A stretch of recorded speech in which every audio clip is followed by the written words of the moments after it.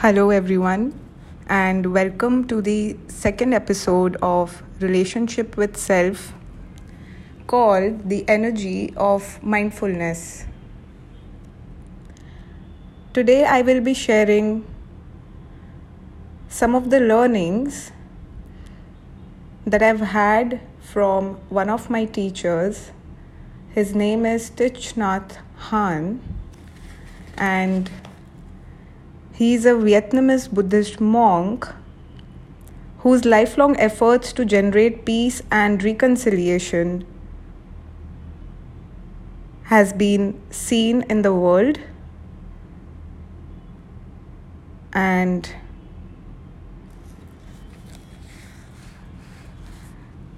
I would start by saying how energy of mindfulness is like a soothing balm, is like an ointment that will recognize and transform and expand all our parts from within. But the question is, how do we cultivate and build this energy? Okay. One part of our mind is the conscious mind, and one part of the mind is the unconscious mind. The conscious mind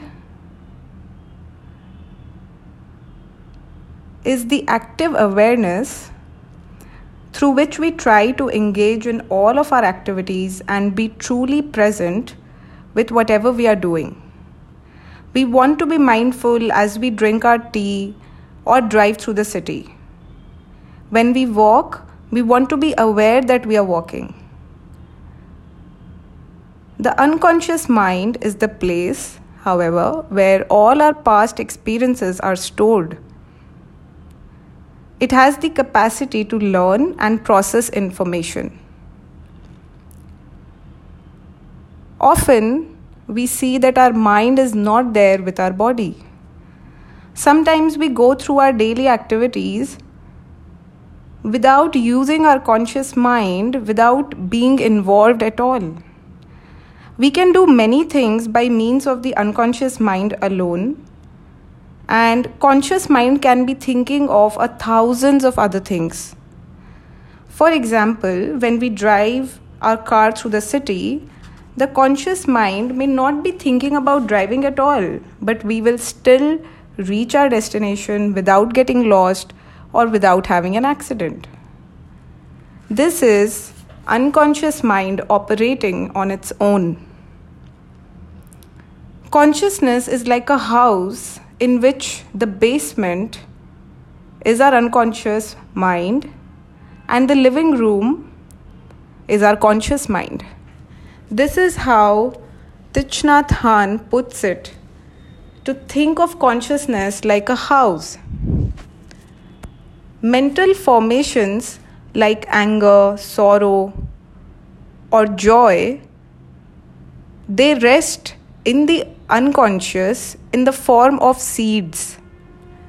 We have a seed of anger, despair, discrimination, fear, a seed of mindfulness, compassion, understanding, and so on. The unconscious mind is made of the totality of all the seeds, and it is also the soil that preserves and maintains all the seeds. The seeds stay there until we hear, see, read, or think of something that touches a seed and makes us feel the anger, joy, or sorrow. I'm going to repeat this again. The seeds stay there until we hear, see, read, or think of something that touches a seed and makes us feel the anger, joy, or sorrow. This is a seed coming up and manifesting on the level of conscious mind in our living room. Now, we no longer call it a seed, but a mental formation. When someone or something touches the seed of anger, by saying something or doing something that upsets us, that seed of anger will come up and manifest in the conscious mind as the mental formation of anger. The word formation here is used in the context of a Buddhist term for something that's created by many conditions coming together. Okay? Formation is something that is created by many conditions coming together. There are many factors. A house is a physical formation. My hand is a physiological formation. My anger is a mental formation. In Buddhist psychology, about 51 varieties of these seeds has been spoken about. Anger is just one of them. In the subconscious mind, the anger is called a seed. And in the conscious mind, it is called a mental formation. Whenever a seed, say the seed of anger, comes up into our living room and manifests as a mental formation, the first thing we can do is to touch the seed of mindfulness and invite it to come up too. Now we have two mental formations in the living room. This is mindfulness of anger. Mindfulness is always mindfulness of something. When we breathe mindfully, that is mindfulness of breathing. When we walk mindfully, that is mindfulness of walking. When we eat mindfully, that's mindfulness of eating. So in this case, mindfulness is mindfulness of anger. Mindfulness recognizes and embraces anger. Our practice is based beyond any concept of right and wrong, good or bad. And we believe that anger is not an enemy. Both mindfulness and anger are ourselves. Mindfulness is there not to suppress or fight against anger, but to recognize and take care. It's like a big brother helping a younger brother. So the energy of anger is recognized and embraced tenderly by the energy of mindfulness. Every time we need the energy of mindfulness, we just touch that seed with our mindful breathing, mindful walking, having an intention, smiling, and then we have the energy ready to do the work of recognizing, embracing, and later on looking deeply and transforming. Whatever we are doing, whether it's cooking, sweeping, washing, walking, we can continue to generate the energy of mindfulness, and the seed of mindfulness in us will become strong.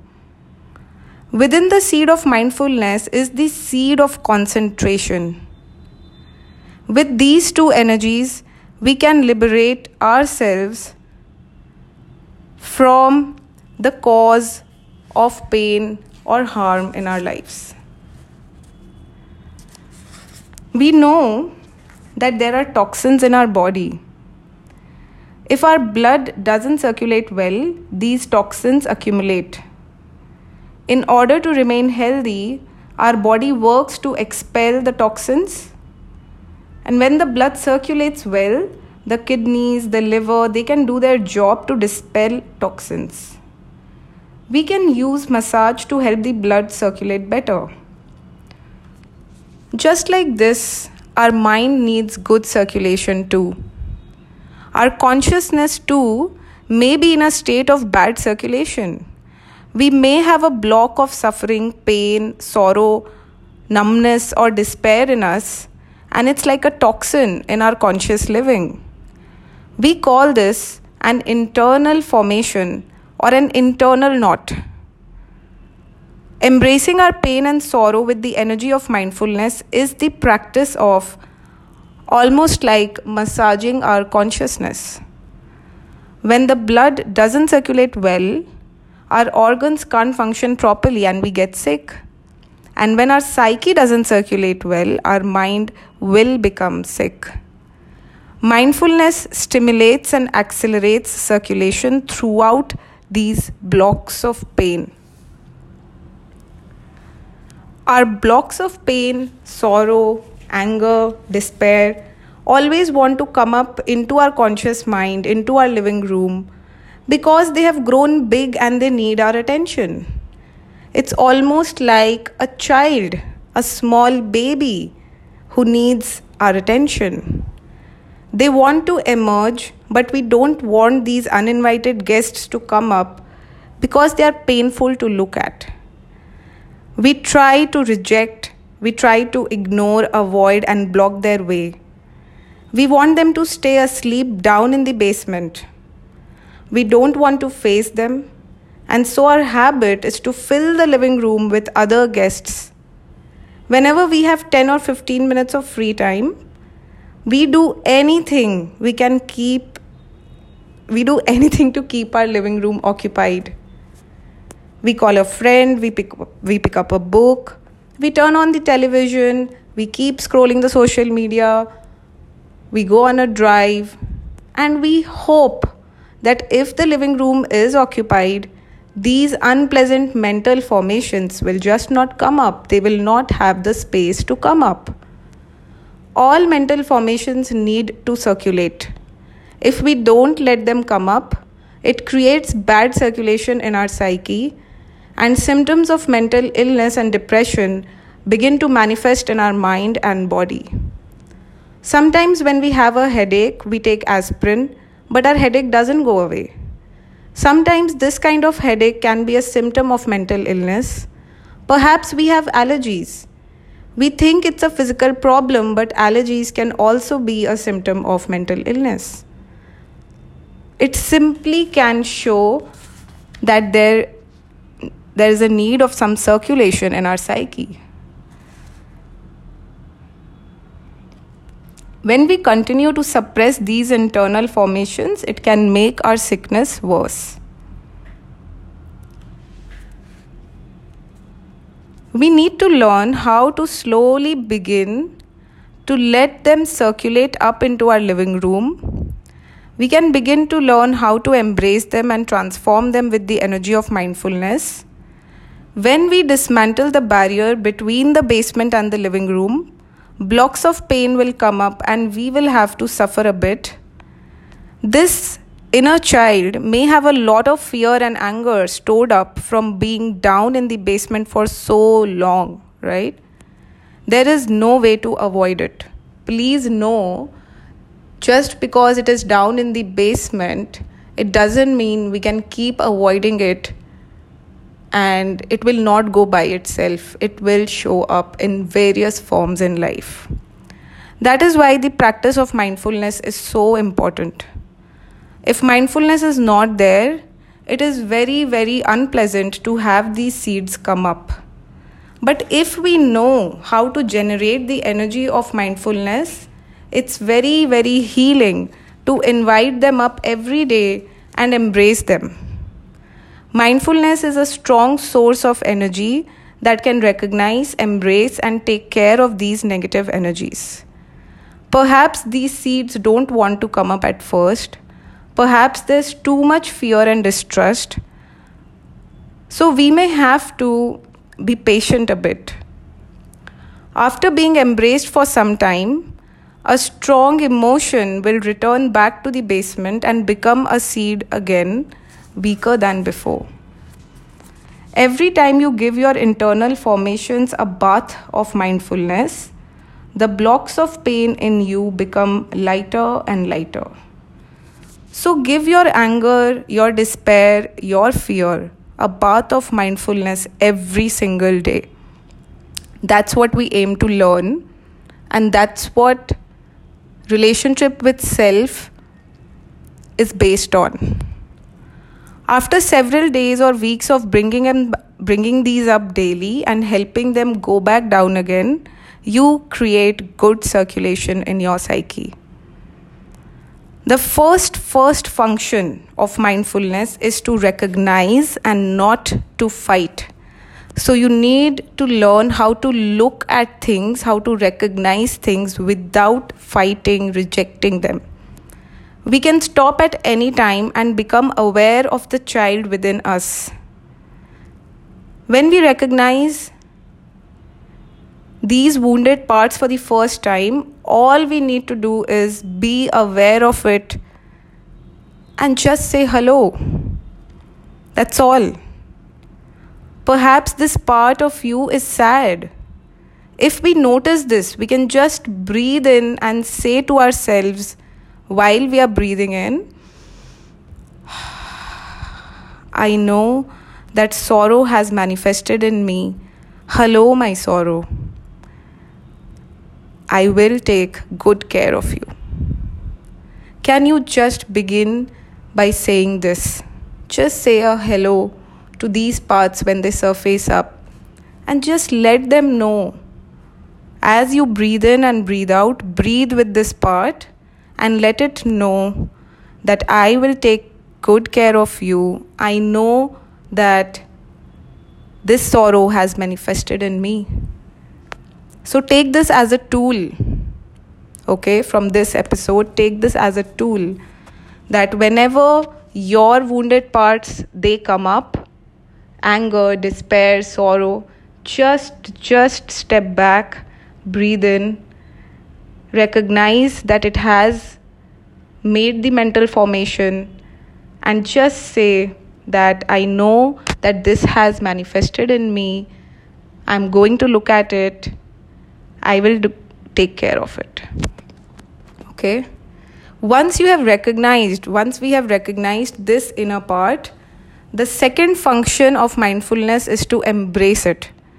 This is a very, very pleasant practice.